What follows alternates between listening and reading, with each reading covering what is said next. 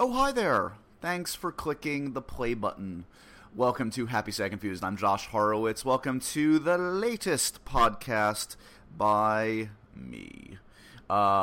This week's guest...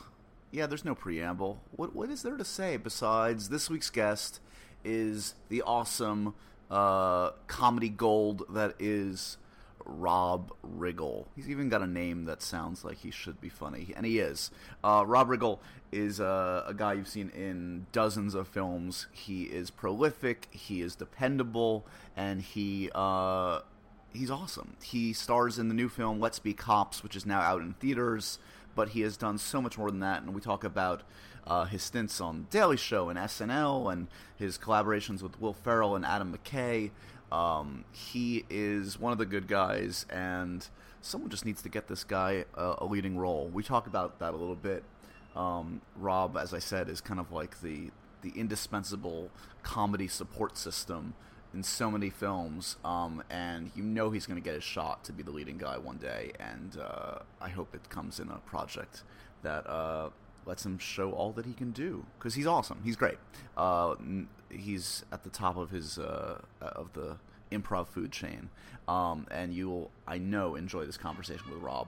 As always, guys, hit me up on Twitter, Joshua Horowitz. Use the hashtag HappySadConfused. And for the love of God, people, spread the word. Rate the show. Review the show. Tell your friends. Tell your mother. Does your mother listen to podcasts? Well, she should. And the first one should be Happy, Sad, Confused. Hope you guys enjoy this one. Here he is, Rob Riggle. This is all happening. This is the end, I hear. You're about to leave. You're on your way to the airport. That's right. Well, first we're going to go party. And then we're going to have that in the schedule. Is it literally say we always allow a little time for that. By the way, this is happening. The podcast is rolling. Oh, we're on now? That was on the record. Just said you're partying. I most certainly did not. I said we are parting. We are leaving. We are parting ways, sir. I did not know we were recording. Are we? We're gonna listen back and we're gonna figure it out. Fine, leave it to the people. Well, I'm just telling you now. We are parting. I don't want to start on a difficult note, so let's just move on. It's always good to see you, Rob. It's good to see you too. You're promoting a very fun new movie, obviously. Let's Be Cops. Thank you. Yeah. On that, sir. It's taken you to some interesting places on the publicity tour. Yeah, we've got to see a lot of America this summer. You get to throw out pitches everywhere you go now? When you walk into a stadium, do you now expect to throw out the first pitch? A little bit. I'll be honest, a little bit. And when I don't throw it out, I'm a little insulted. Kind of ruins the night for me. Do you just storm the field now? Well, I pout. I just pout. I just sit there and, somebody goes, "Did you see that home run?" I'm like, whatever. Do you feel like Jeff Bridges stole your thunder by doing his bowling thing? Did you see what he did? Oh, Lebowski style. Yeah. I thought that was fabulous. Amazing, that was so good. Yeah. That's a genius move. And I got to tell you, because I've thrown the pitch out a couple times and I've done it with friends, and it's one of those things where you're like, do we do something crazy? Right. Should we throw it into the stands? Should we, something? And it always comes back to, no, just do it right. Just do it. Just do it like you're supposed to. And I don't know why, but you get real, and it's because 50,000 people want to see you. But you, unlike many actors or filmmakers or whoever gets the honor of doing this, is an athlete. So you're confident in your ability to actually get it to home plate or close to home plate, as opposed to someone like 50 Cent, who is an athlete, I would argue, too. He could kill me, but throws it straight into the dirt. Yeah, I don't understand that throw. I saw it. And by the way, don't think that every single person I saw before I threw out a pitch said, "Don't 50 Cent it, man." It's become a verb. It's become a verb. Aww. Don't 50 Cent it. And I'm like, I got it. But it's like I was saying, that I think all 50,000 people that watch you throw out that pitch, if you throw a good one, they're like, yeah, whatever, let's start the game. Right, you need something memorable. But if you screw it up, they're ready to pounce. They're ready to pounce. So Bridges did it right. He bowled it out there, and that was a good move. I want to go down memory lane with you. This is one of those incidents. This is self-serving because this is more about me than you. Lay it down. But when I think of you, Rob, for good or for bad, I think of one of the low points of my career. Oh God! Oh God! And it has nothing to do with you. You were an innocent bystander. I don't even know if you remember this. You probably don't. But at MTV Movie Awards a couple years ago, it was like 3 or 4 years ago, we were live. It was backstage. With Fassbender. With Michael Fassbender. And you ask him about his penis. I do remember this. I do. That was you? I didn't remember that was you. It was me. Okay, so for context, I've never talked about this publicly. And for the record, by the way, Michael was on the podcast last week, so things are good now. Okay, good. Good. Because I know he was, well, go ahead. I'll let you tell the story. So for the record, yeah. Michael obviously was in shame, and there were a lot of jokes at the time about his penis, which was fair game. He seemed to roll with it at the time. And by the time Movie Awards came around, what was unbeknownst to me, frankly, was he was clearly sick of them and had moved on. And I get it, totally. Yeah. But I didn't know that, Rob. I didn't know that. So I made the last penis joke ever to his face. Yes, I think that you were the last one. You were the door closing on the penis jokes. And we had some really good times. Like Fassman and I had actually had, I thought, some good interviews prior to that. And that moment, I just saw his face fall. Yeah. And you were just caught in the crossfire. Well, because I didn't understand what was going on. I don't think I had seen the movie, and I just thought it was this very unusual question about his penis. And I thought, wow, that's an unusual salvo to send out as one of your questions. And then I'm not the improv artist you are. But I tried to jump in. Didn't I try to jump in and make light of it? You did. You did your best. Because he gave me the look like, get me out of here. I'm done with this. I'm gonna kick the shit out of this guy. And so I think I jumped in and I tried to. Maybe I'm totally wrong in making this up, but I feel like I jumped in there and said something about, we don't want to talk about that. We want to talk about this. Or something like that. Yeah. Some way of like, Olay, look over here, shiny keys. So yeah, I do remember that was. What happened right after though? Because I went away. Did he say I'm going to kick the shit out of that guy? No, not at all. He actually he laughed it off. Okay. We had a couple drinks. He was good to go. Okay, good. He was very loose that night. Yeah. So no, it was all good. It was all good. I need to get that out of my system. Yeah. It has been haunting me. Yeah. And I feel better now. Thank you. You should absolutely. He forgot about it within 2 minutes. Not even, maybe even 60 seconds. He was like, all right, moving on. That was really the only reason I wanted you. And you can leave now if you want. This was therapy for you, wasn't it? That's all this podcast This was a reconciliation of your own soul. Holy cow. You flew me all the way in to New York to reconcile your own. I get it. Actually, I get it. There's been many a nights when I would like to go talk to the people. Totally. Talk to some people and be like, look, I need to tell you something. Let's concentrate on the positive. Again, the film is really funny, and it's interesting because you in a relatively short period of time in the last 10 years or whatever, where you've really been cranking out some great character roles in comedies. You've kind of there's the Rob Riggle type, I would argue. What do you think the Rob Riggle type is? What would we define that? Well, the Rob Riggle character type, right? Because I like to think I'm pretty far away in real life of my characters. I think I'm a pretty nice guy, I hope, but my characters are pretty brash. Right. They're loud, they're large and in charge and kind of wrong-headed. But that's the comedy game that I like to play the most, is arrogant ignorance.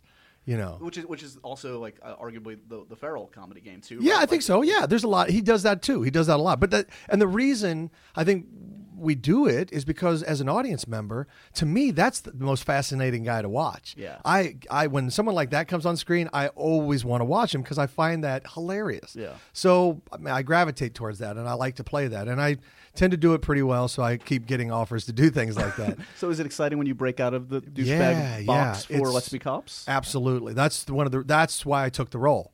Also, I took the role because I love Jake and Damon and wanted to work with them. Yeah. So it was just so easy, and they were like, "Well, it's more of a straight, sincere role." I was like, "Please give it to. That's what I want." Yeah. So I was very happy to do it, and it's interesting. I think people will be. I've had people come up to me that have seen the movie and say, "I kept waiting for their." For you to say something terrible or, for the other shoe to drop and it didn't. And they were, now maybe they were just putting the shine on me. I don't know. But, they said they were pleasantly surprised and entertained. Now and they don't know what to expect the next go around. Now you've totally thrown them for a loop. That's right. Now I'm like a ghost, man. I'm like a shadow in the night. They'll never see me coming. Right now, you should know, as he was saying that, he started to take off his clothes, which I don't understand. Why would you do that? Let me do this. Let me take off my clothes. Let me finish the job. Let me sit here and interview me naked. This is actually therapy for me, too. It's the only way you feel comfortable. That's right. You don't do these on the late night talk shows. No, I do not. But that's why I'm here. That's my podcast. To be fair, it is hot in here. You should get a camera for this podcast so that people could see what's going on. This is amazing. No, I mean, it's a good body, but I hold on. I'll just get these off. There we go. Oh my God, what is that? I've never seen one. Okay. What? You've never seen an angel tattoo by a penis? It's an actual angel from It's a Wonderful Life. It's Clarence. It's so specific. Yeah, it's very specific. Weird. Most people don't get that overweight Irishman angel So you just keep going through the book. Yeah. Nope, I'm waiting. I can find something better. Something better. That's the one. That's the one. And the artist was like, the old Clarence. I've been waiting to do this one for years. Do you have any tattoos? No. Why not? I just never got around to it. A giant dragon on my back. How shocking would that be if I actually... Oh, if you did, it would be the best. And if it had the wings, like... Oh, what are those? That's Pete's dragon. It's from the cartoon. Oh, a little cartoony. Makes more sense.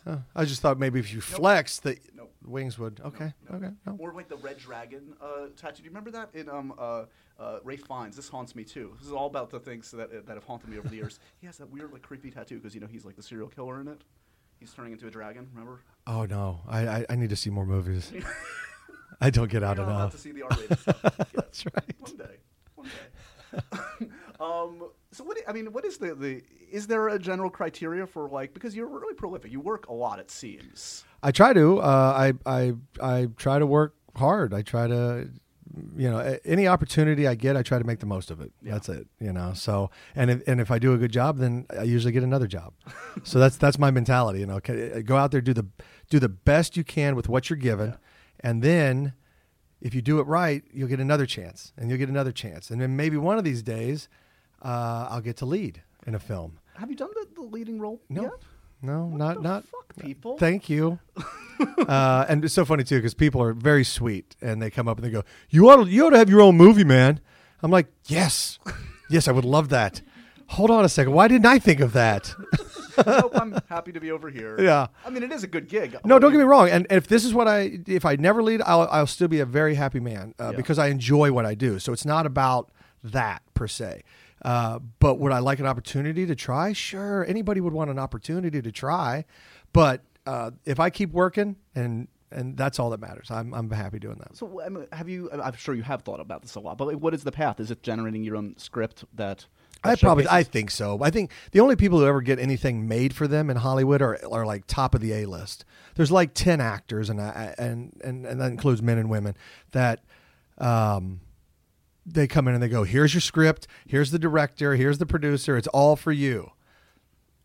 Anybody else, you're out there hooking and jabbing. Right. You're out there scraping for whatever you can get. So yeah, I think for me, it's always been that way. You got to create, because even the characters I get, there's not a whole lot on the page. I generally come in there and improvise a lot, right, and add myself to it. And usually it fills out the character a little bit more. Right. And then I think people count on that. They count on me to come in and improvise, and then that adds a little more pressure. Yeah. But that's fine. I've got many ideas. I'm working on things, and so I'll build my own ship and see if we can sail it. Do you see a difference between actors that have been able to segue? I mean, like, is there a difference between, like, what Will and Jack Black, etc., Zach Galifianakis, and how they hold the screen as a quote-unquote leading performer versus people that have made their career in character roles? I mean, what is there a difference in your mind, or is it just simply opportunity? It's opportunity. Yeah. I don't see, because all those guys are great character actors too. Yeah. They're comedians. They can, and what a lot of people don't realize is a lot of these comedians could be wonderful dramatic actors. Totally. Because they do have a very sincere side if they can get out of their own way. And allow people to see that. Yeah. Usually comedy is a defense mechanism because you don't want to let anybody in, right, or see that side of you. But if you can get past that, the comedians that I've seen go out there, and unfortunately late Robin Williams comes to mind, they become the most amazing and captivating dramatic actors you'll ever see. Right. I think it's about opportunity. Yeah. I think it's also something to be said about just like those performers we just mentioned, and the three I mentioned, and Robin. I mean, their comic personas, it's all about like vulnerability and just letting it all hang out. And then from a dramatic side, it's the same challenge. It's just a different side. That's right. It's a different kind of scary. Yeah. It's all scary. It's just a different kind of scary. Do you remember the first time you did improv? And was it it was terrifying. It was terrifying. It was 1997. I was down at the Upright Citizens Brigade Theater. I took a class. It's my first class. Ian Roberts, who is the showrunner for Key and Peele right now, and one of the original Upright Citizens Brigade members, was my teacher. We went in. I sat in the back. I was like, this is a mistake. I was just nervous and scared, and I knew I wanted to do it, but I just didn't have the the balls to do it. I just was terrified because I'd never really done anything like that.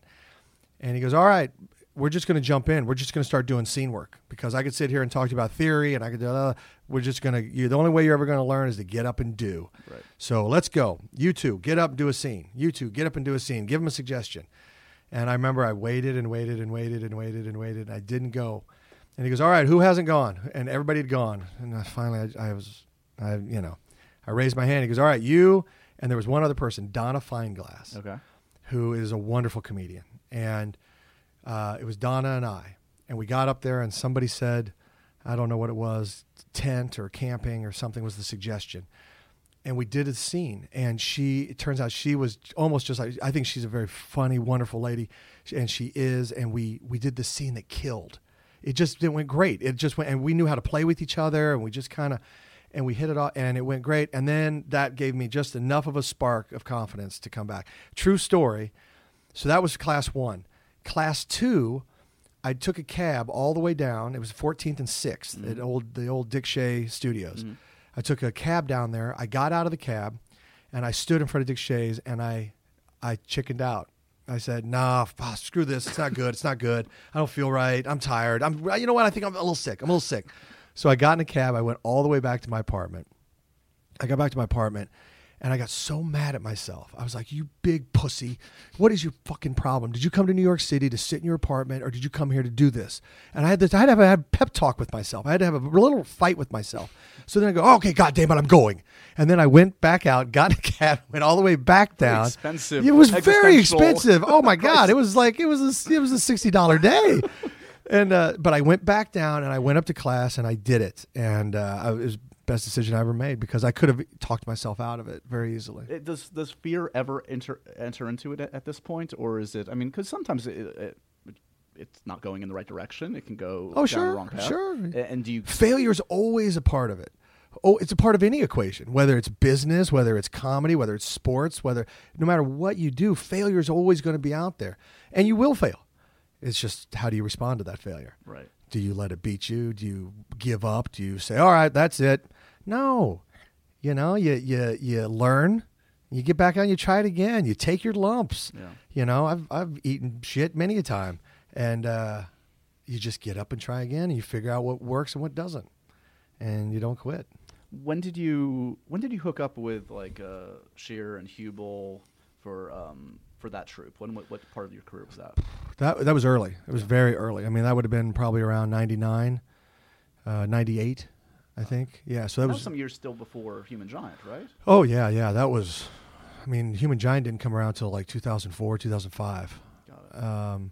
Because I was on SNL. I got SNL in 2004, and those guys went on. Because I probably would have, I hope I would have been part of Human Giant if I hadn't got it. But they went on and did Human Giant, which was just one of the best sketch shows ever. As a matter of fact, I was saying, I think the last time I was in this building was when Human Giant took over the studio. That. Yeah. So, and I think I was playing a security guard here. Cliff Carver, like the security guy here. There was some genius sketches. I mean, Shutterbug still kills me. Shutterbugs was the best.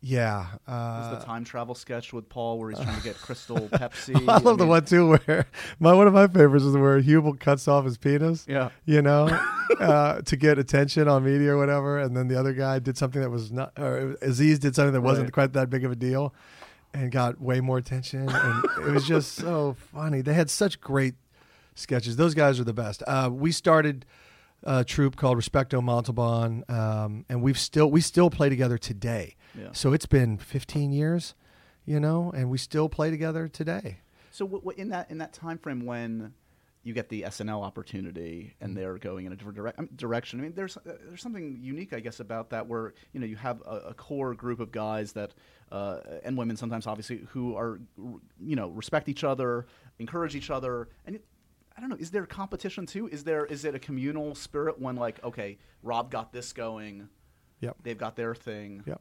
Oh yeah, there's look. Everybody wants to succeed, so it's not a matter of that. Everybody wants to fulfill their dreams of becoming a good actor and a great comedian, and everybody wants to do that.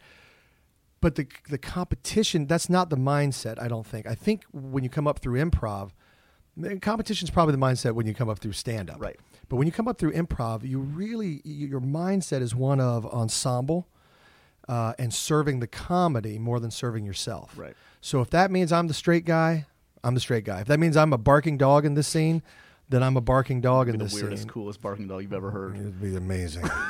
But it's all about serving the comedy, Yeah. and then you get this great community going where we work together and we grind it out and we go to auditions and we put on shows and we write sketches and we do 1 a.m. improv jams for 9 drunks, but we do it, and it's wonderful because you do get happy when one of you makes it, or when one of you gets a break, or when one of you gets a big gig or something, because it never ever made me jealous. It never made me go, oh, screw that guy. Right. I'm more talented than he is. It never hit me that way. It always hit me, hey, if he can do it, I can do it too. Right. If he just got a big break, then it's just a matter of time before I'll get mine.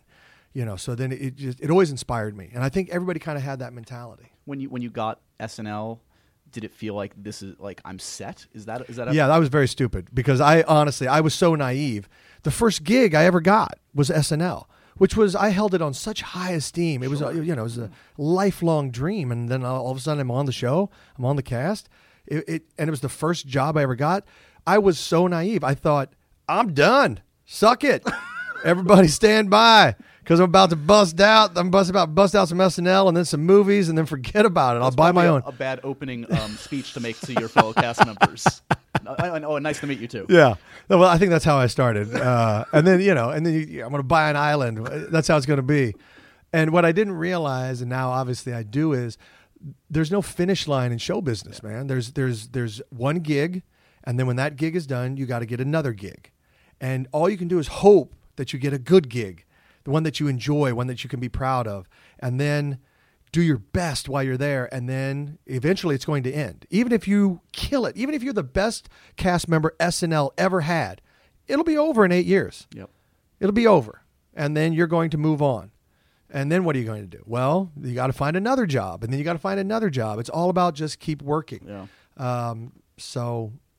I was very naive. When you think, I'm done, I landed it, boom, game over. There's no game over. How soon did that turn at SNL in terms of when you realized? When they fired me. I think that's when. So wait, you're saying when they said we no longer require your services here? Yes, you're free to pursue other opportunities. Then it hit you. Oh, you know what? Maybe this isn't going to work out.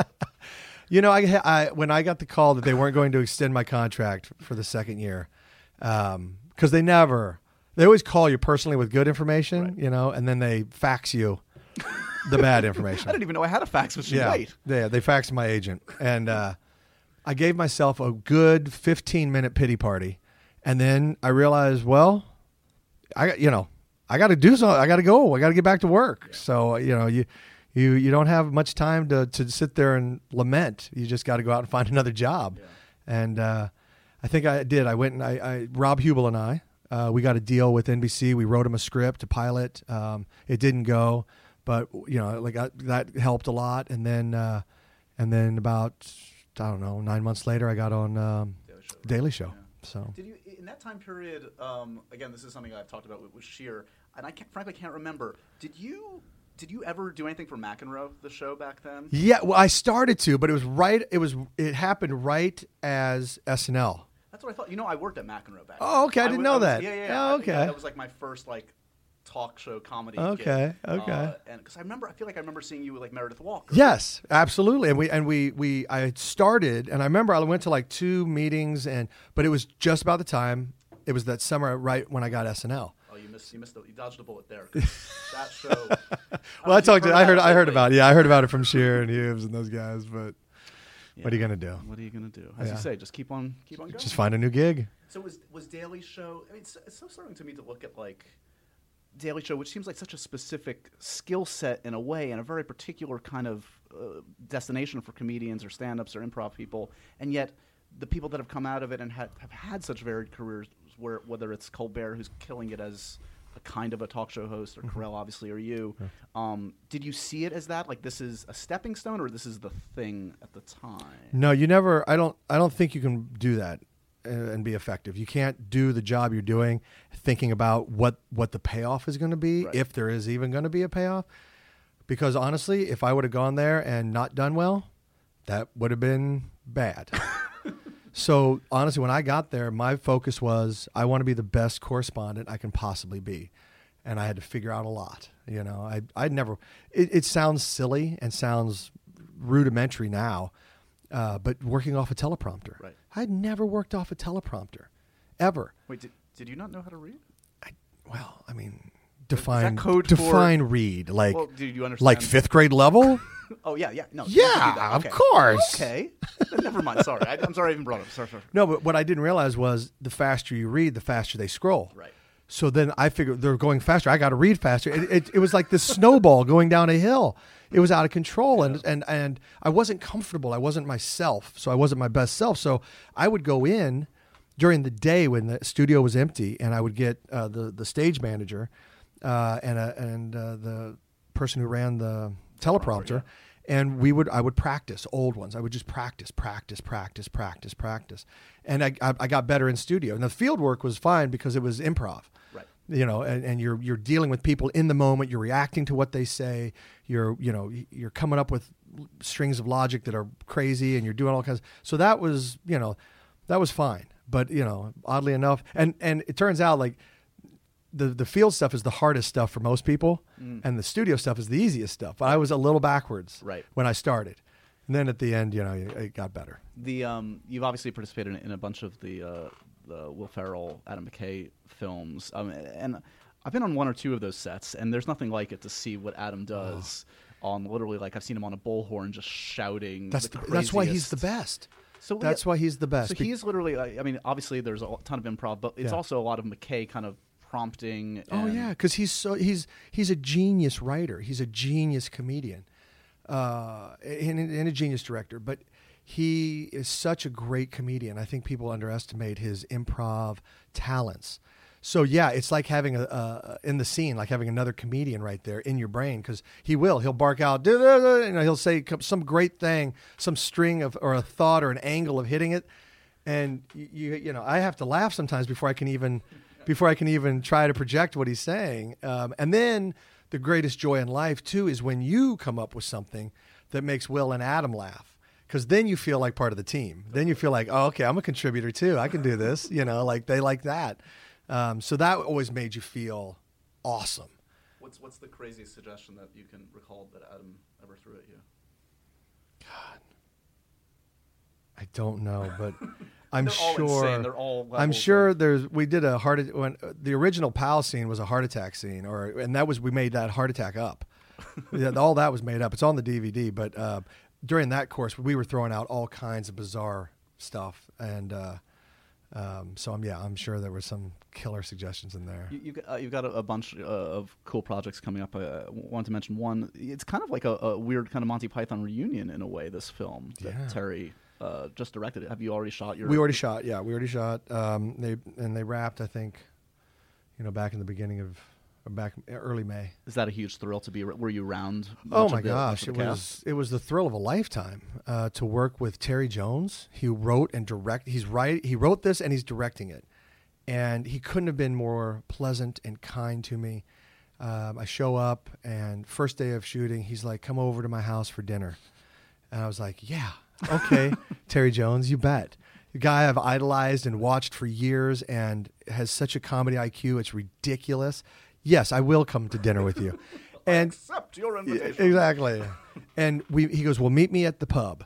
So we met at the pub that's close to his house, and we sat there. And he's like a sommelier but for ale. For beers. Yeah. Nice. So he knows. We sat there and drank these ales, which have no carbonation in them, so you don't get quite the headache you normally get from a regular beer. Little things I'm learning. Thanks for the good tip for the audience. That's good. Thanks, Rob. And so I was drinking this ale, and he would explain everything to me, and we would talk about the comedy, we'd talk about the movie, and it was like a dream come true, getting to sit and talk to someone like him, who's just amazing. And then we went back to his house, and we had wonderful dinner, and I would see him on set, and then working with Simon Pegg, who I love and think I hold him in very high comedy esteem, and he was a lovely man. Kate Beckinsale, lovely woman. I just worked with great, fun people, and then got to spend. And that wasn't the only time we did that. We did it multiple times, where I'd go over to and have beers and drinks and dinner with Terry. And so yeah, that was definitely a thrill, one of the thrills of my life. In our last remaining moments, for no discernible reason, I have a Indiana Jones fedora that I fill with random questions over here. Yep. Would you like to pick one or two? May I? Yeah. Well, thanks for Yes. you seem genuinely interested. Yes. These are. I'm sorry. What are these again? These are random questions. The good ones I've written. The bad ones some other person just probably dropped them in. Well, here's number one. Okay. Shall we? We don't need to rank them. Oh, you mean the first one, not like the best one? Yes. Okay. My first celebrity crush was Linda Carter. Wonder Woman. How could it not be? That's a no-brainer. It came immediately to mind. She was flat out beautiful.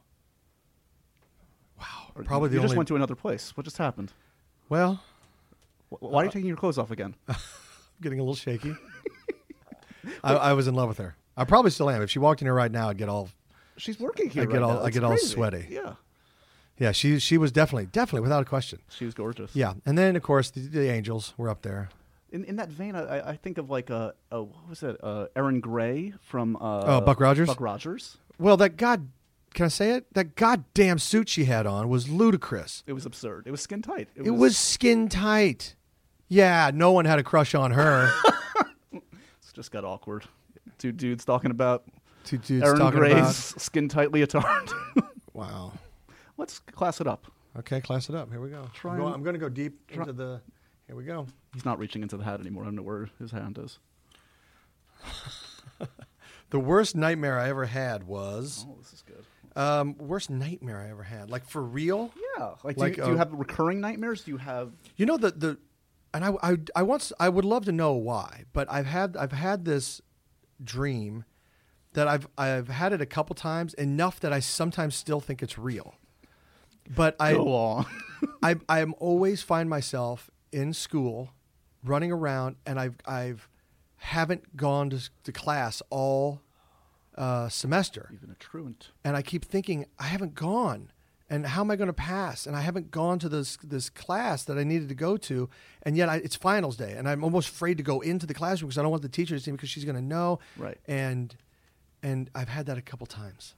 That's What does that mean? That's I'm sure that's an easy one to decipher. Not for me, not for the small mind. But what's interesting thing to me about that is, I would guess that you were a larger guy in school. You were probably not the one that was like, when you see me, I feel like it's inevitable you're going to hit me. You're going to beat me up. Oh, you got that wrong, my friend. Really? Oh yeah. I mean, I didn't hit puberty till late in life. I think where I got my comedy from was because I spent my junior high years, my middle school years, running for my life because I was prepubescent, while all my friends went through puberty and had mustaches and became men.